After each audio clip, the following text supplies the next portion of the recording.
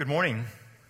It is good to see you here. It is so good to see you here. Back when I was growing up, I began to get this sense, and I don't think I even had words for it when I was first beginning to be compelled by the principle of it, but the sense that I would now put around this phrase, all is well that ends well.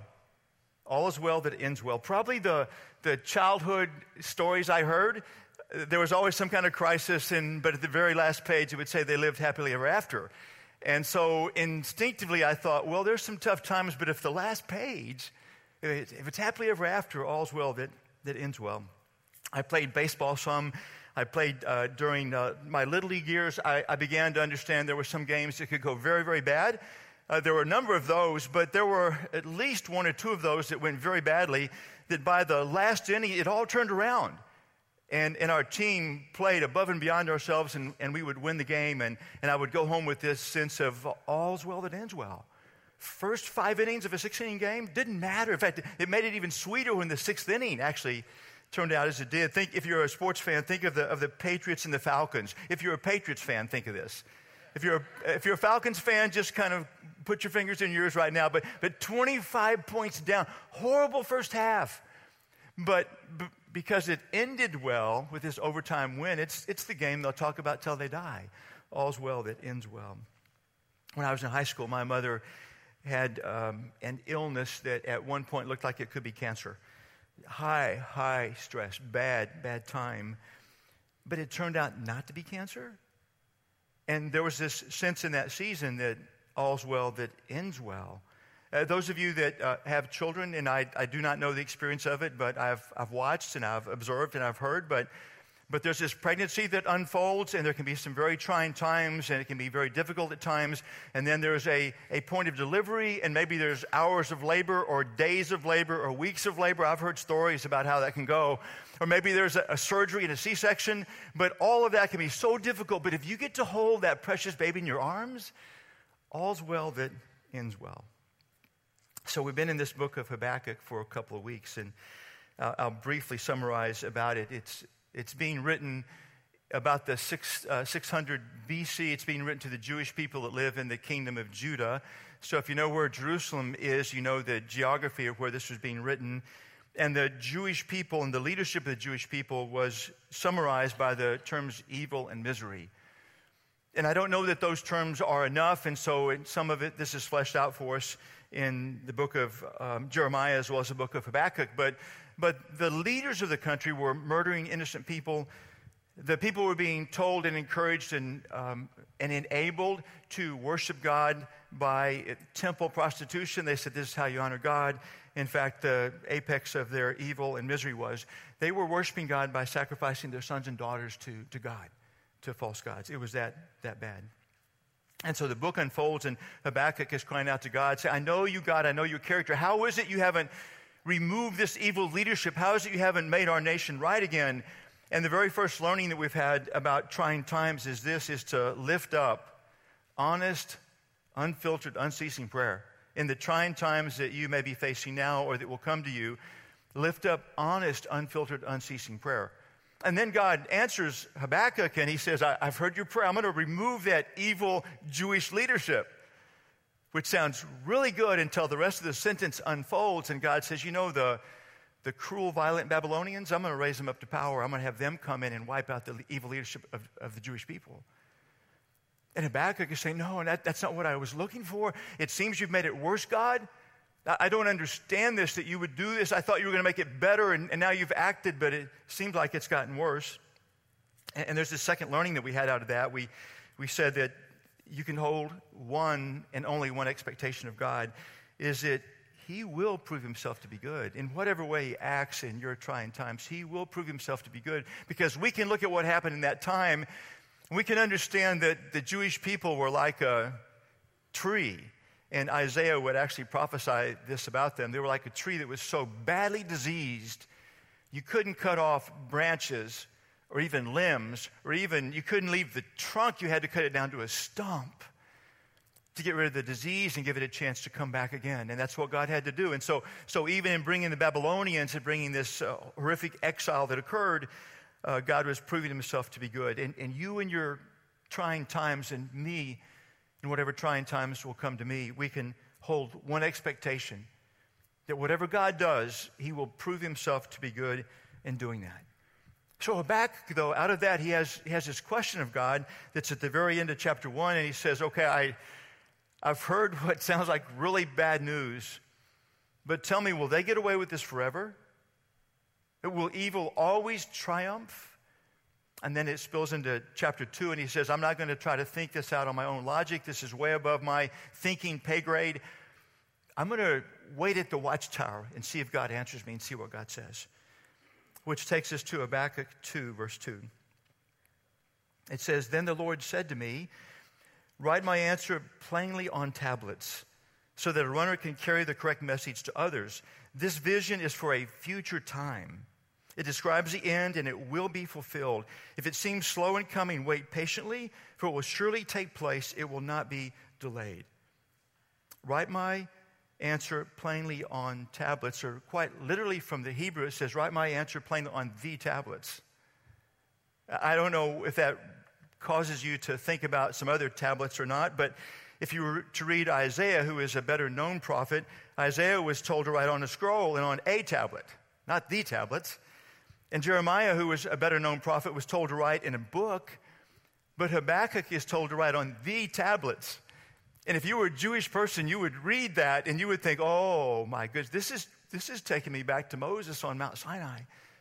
This is taking me back to 10 Commandment days. This is taking me back to when the law was written. This is saying that what's about to be said must be of profound, deep, deep importance. In fact, as now we can look back, this Jewish tradition would rise up in the decades and the centuries that would follow. And the tradition was that of the 613 laws of Moses, written in the first 5 books of the Bible, the tradition said that Habakkuk condensed them all down into one.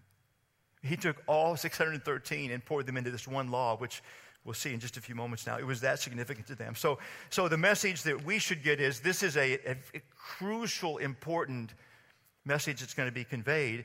And it says then that so that a runner can carry the correct message to others. And the intent was for this to be passed on and taught again and again through the centuries. And so in one sense, I'm just one more runner. It's 2017 and I'm one of this long, long line of runners, and there'll be many that would follow me as well to teach what the content is of this. And then clearly this is about the end times, isn't it? Habakkuk didn't ask about the end times. He said, well, just tell me how long these Babylonians are going to have full run. How long will they prevail? And God says, I'm not going to answer the immediate question for you. I'm going to do something actually that will prove to be of much more value. I'm going to tell you how it ends. When I think about the baseball games I played when I was in Little League, on the rare occasion that we came through in the 6th inning and all, and I'd go home joyous, there was this little nagging thought that there would be more games. And as the games and years unfolded, I began to think what really matters is how the career ends. Remember, all's well that ends well? And by the way, and a few of you know the story, but my baseball career ended so badly, it would make me forget every good game I had for years. I couldn't even think about the sport. It ended so badly. It wasn't a case of all is well, all ends well. It ended so badly. There was going to be more baseball games. Don't just tell me how this one ends. Tell me how it really ends. My mother's scare with potential cancer, it ended really well in the moment. But even at 16, intuitively, I know there would be another medical crisis, and maybe in another and another. God was saying to Habakkuk, I could tell you about the Babylonians. In fact, Jeremiah would tell through God's prophecy about the Babylonians, but God would say to Habakkuk, I'm going to do much better than that. I'm going to tell you about the last chapter. You're in a hard time now, you're in a trying time now, and there'll probably be others. And I could tell you about all those, but I'm going to do one better than that. I'm going to tell you how it all ends. I'm going to tell you about the last chapter. And so God goes on. Look at the proud. They trust in themselves, and their lives are crooked. But the righteous will live by their faithfulness to God. God's describing there are two kinds of people. The first kind, he says, look at the proud. They trust in themselves, which is the biblical definition of pride, is to trust in oneself. The implication of that is that that they would call the shots in their life. They would make the final decision about their life. They might very well listen to God's suggestions. They might listen to his wisdom. They might even listen to his commands. They would consider them. And they might even do a lot of them, but they would make the final decision. They trusted in themselves. God says, look at the proud. They trust in themselves, and their lives are crooked. Their lives are bent. Their lives aren't straight as they should be. But the righteous will live by their faithfulness to God. He says there's another kind of people. There are only two, but there's this other kind. The righteous will live by their faithfulness to God, or another word for faithfulness is their trust in God. The prideful trust in themselves. The righteous trust in God instead. In fact, there's this definition of faith or of trust. The biblical definition is giving God leadership of your life. It's what Habakkuk had done. He's saying the righteous ones are those who have given leadership of their life to me. Their faithfulness is in me. And he says here they will live. It's just one sentence, but it's this massive message of good news. God's saying, I'm going to tell you how it all ends. I'm going to tell you about the last chapter. And he's saying, if you happen to be one of those who puts their trust in me, who's given leadership to me, here's this good news. You're going to live. It is stunning good news. It ends well. All's well that ends well. You don't pass that by. You're going to live when it all comes down to it in the end.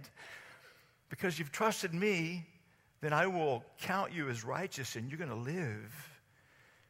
And then he spends the rest of the chapter talking about those that are prideful and have trusted in themselves. Because that's Habakkuk's question. Are these evil ones, will they prevail? God could have gone on and on about the ones that trust him and the ones that are righteous and how they'll live, but now he goes to answer this long-term question about the evil ones.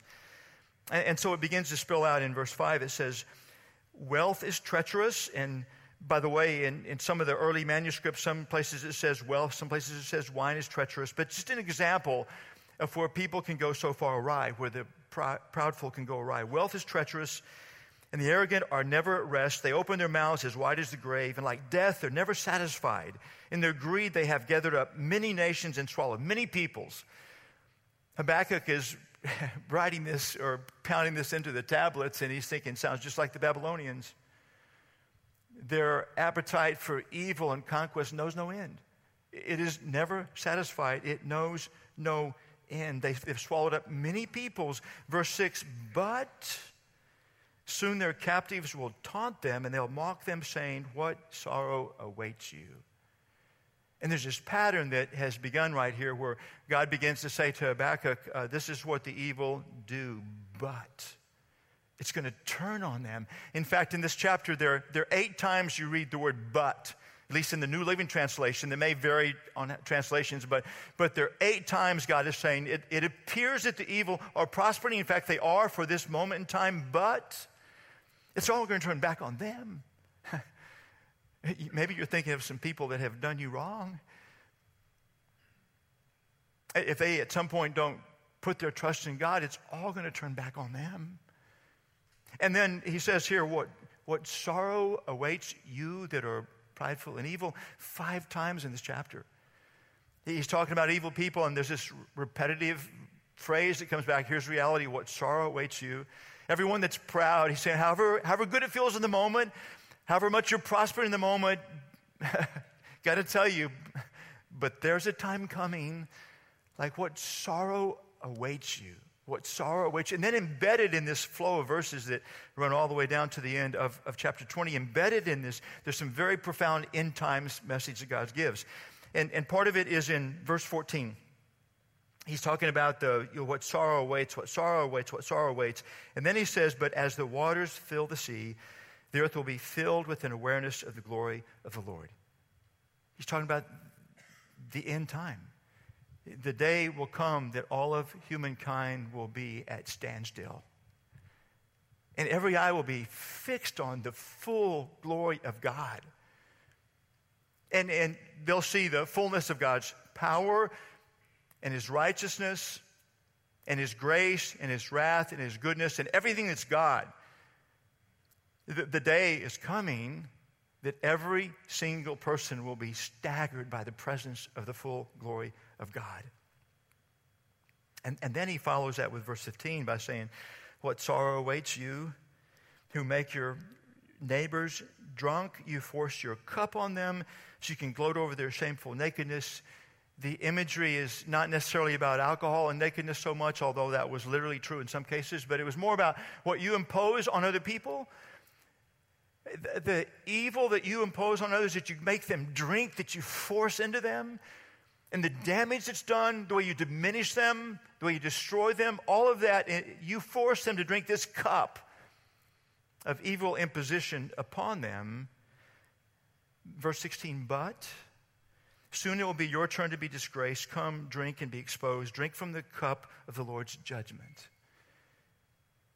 Everyone who is proudful and trusting upon themselves, he says, the day is going to come at the end time in all. There's this cup of judgment that every single prideful person will drink from.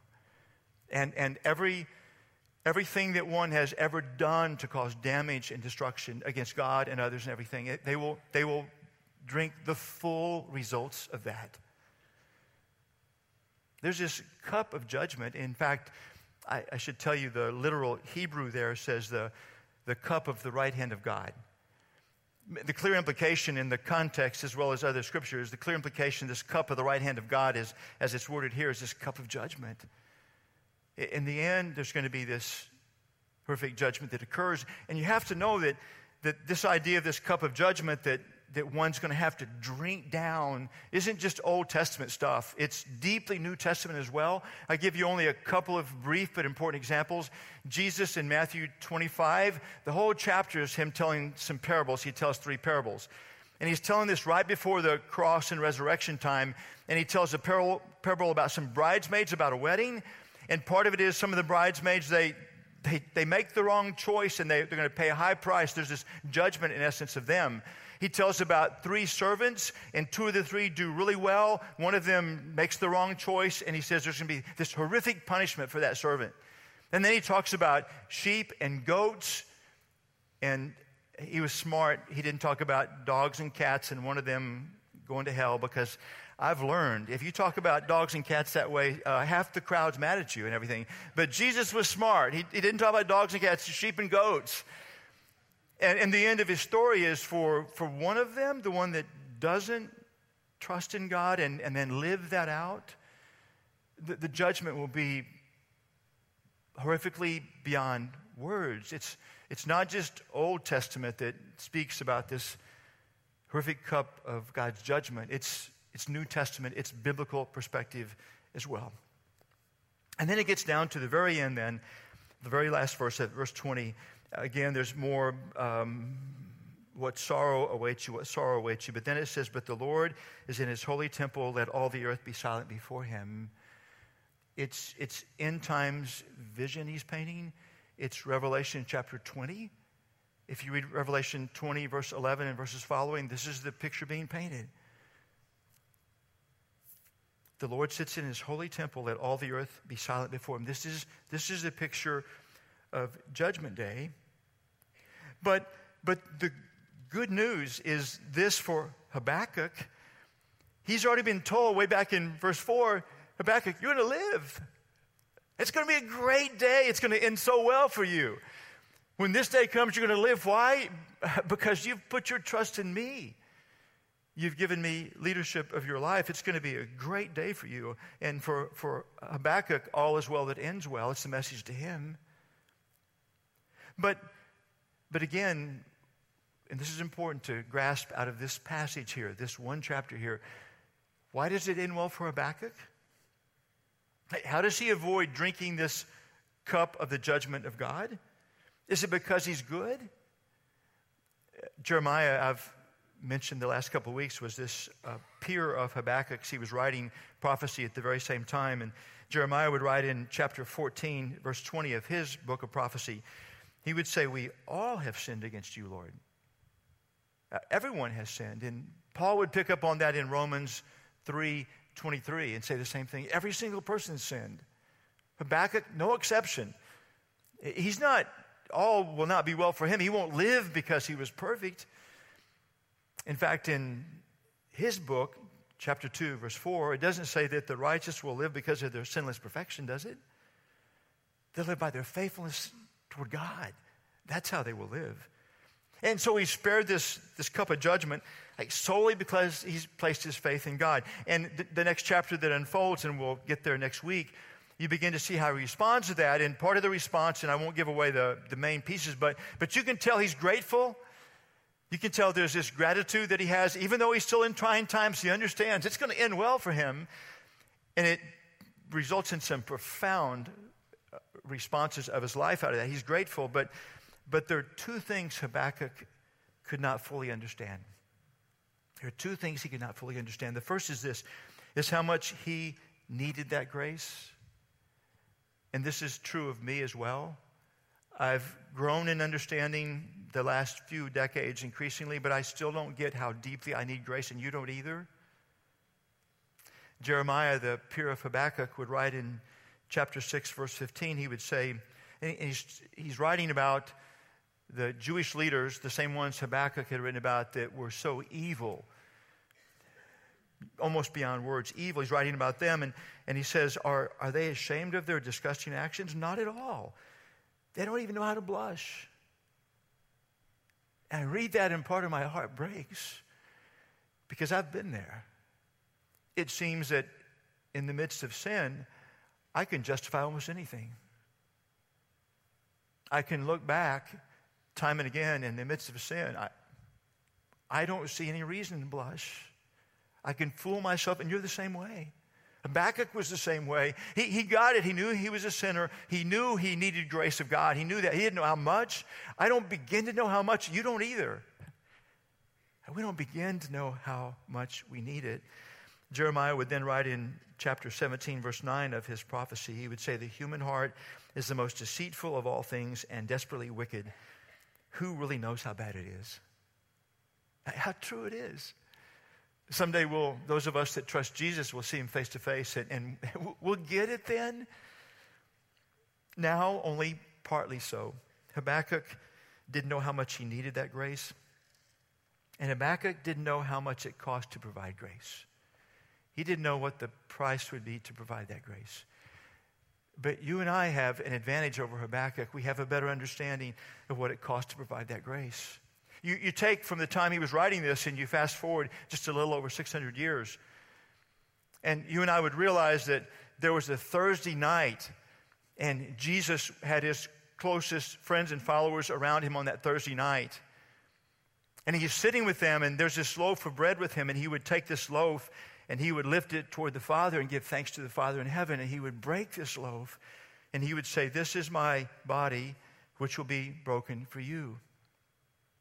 And then, very mindful of the cup of judgment, he would take a different cup. He would take this cup, and he would give thanks to the Father for this cup, and he would say to his followers, this cup is a cup filled with my blood. It's a cup that creates the new covenant that provides forgiveness for sins. Take and drink this. And he was saying to them, what is about to happen, my blood being shed, is what will provide the means for a cup of grace. In fact, it was what would provide the means for even the cup of grace that Habakkuk could have. He didn't have a visual cup like this. He didn't have this representation. He had no idea where it came from or what the cost was. At Thursday night, Jesus was saying, this is the cost for creating a cup of grace. And then if we look in Matthew, a little bit further, Matthew 26, verses 38 and 39. A short time has passed. They have left the upper room where he had this very first communion with a cup of grace with them, and they've stepped into a garden. At verse 38, it says, he told them, my soul is crushed with grief to the point of death. Stay here and keep watch with me. He went a little farther and bowed with his face to the ground, saying, my Father, if it is possible to let this cup of suffering be taken away from me, let it be so. Yet I want your will and not mine to be done. He was saying, to God the Father, I understand in what's ahead tomorrow, I'm going to drink this full cup of judgment completely for humankind. So you flip a page to Matthew 27, and you look at verse 46, and it's 3 o'clock in the afternoon on the cross. Jesus has been there for 6 hours. And he cries out, Eli, Eli, sabachthani. And he's saying, my God, why have you abandoned me?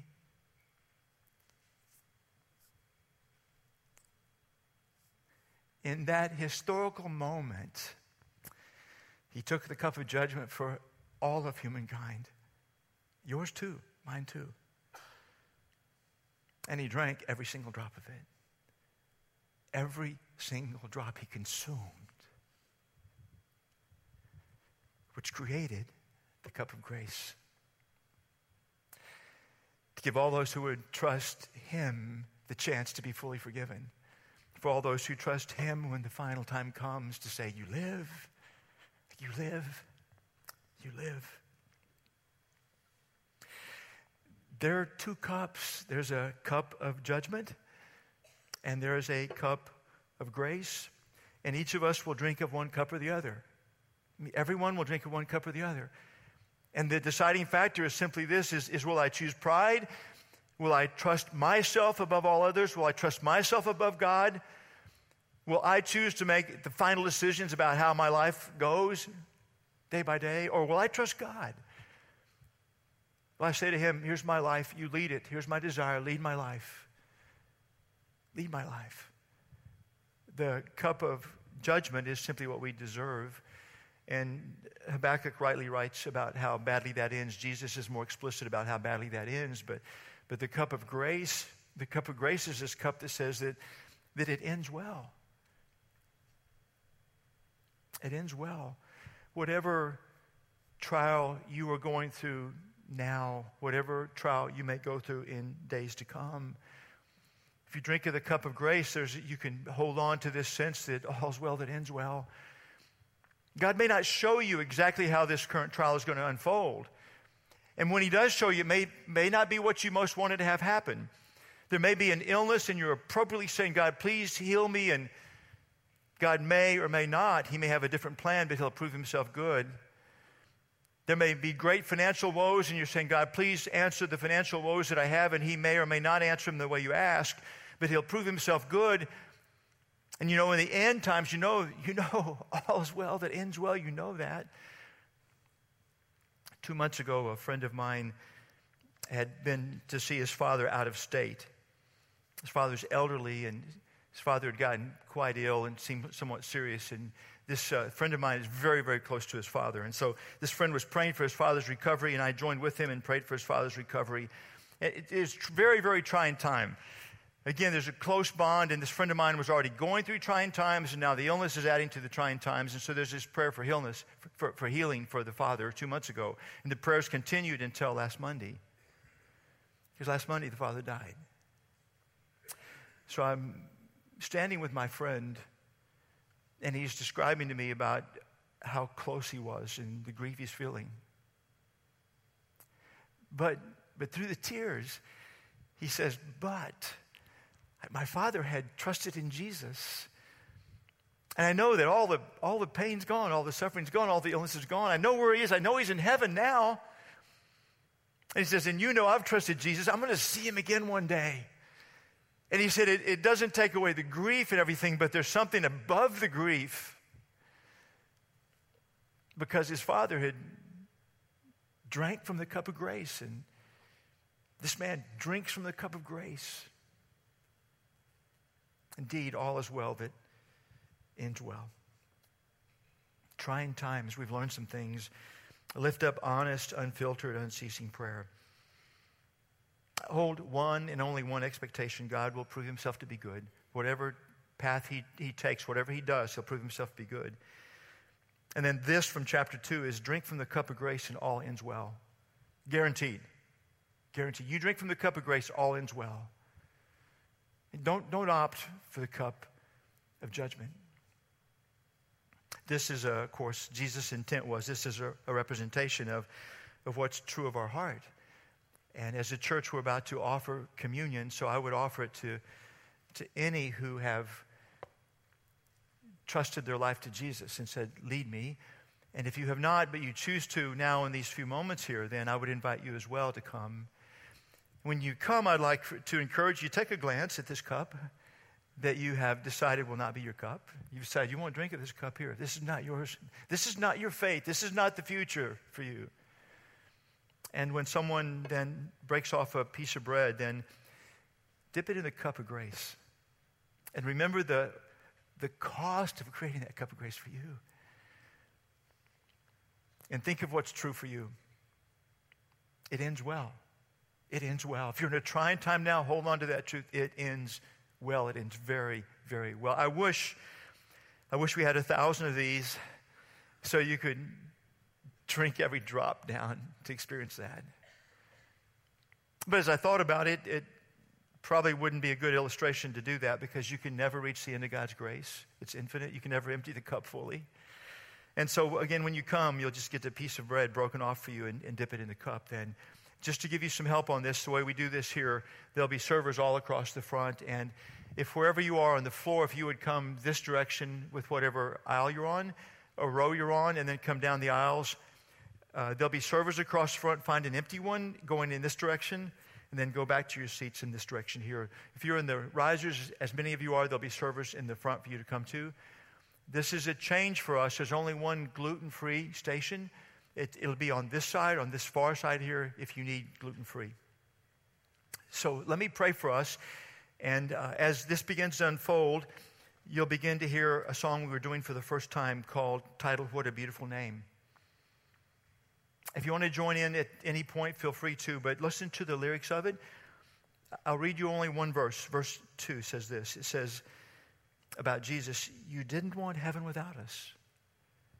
He was great in heaven. He had everything he needed, but he loves us so much. He didn't want to have the perfection of heaven without us getting to enjoy that too. You didn't want heaven without us. So Jesus, you brought heaven down.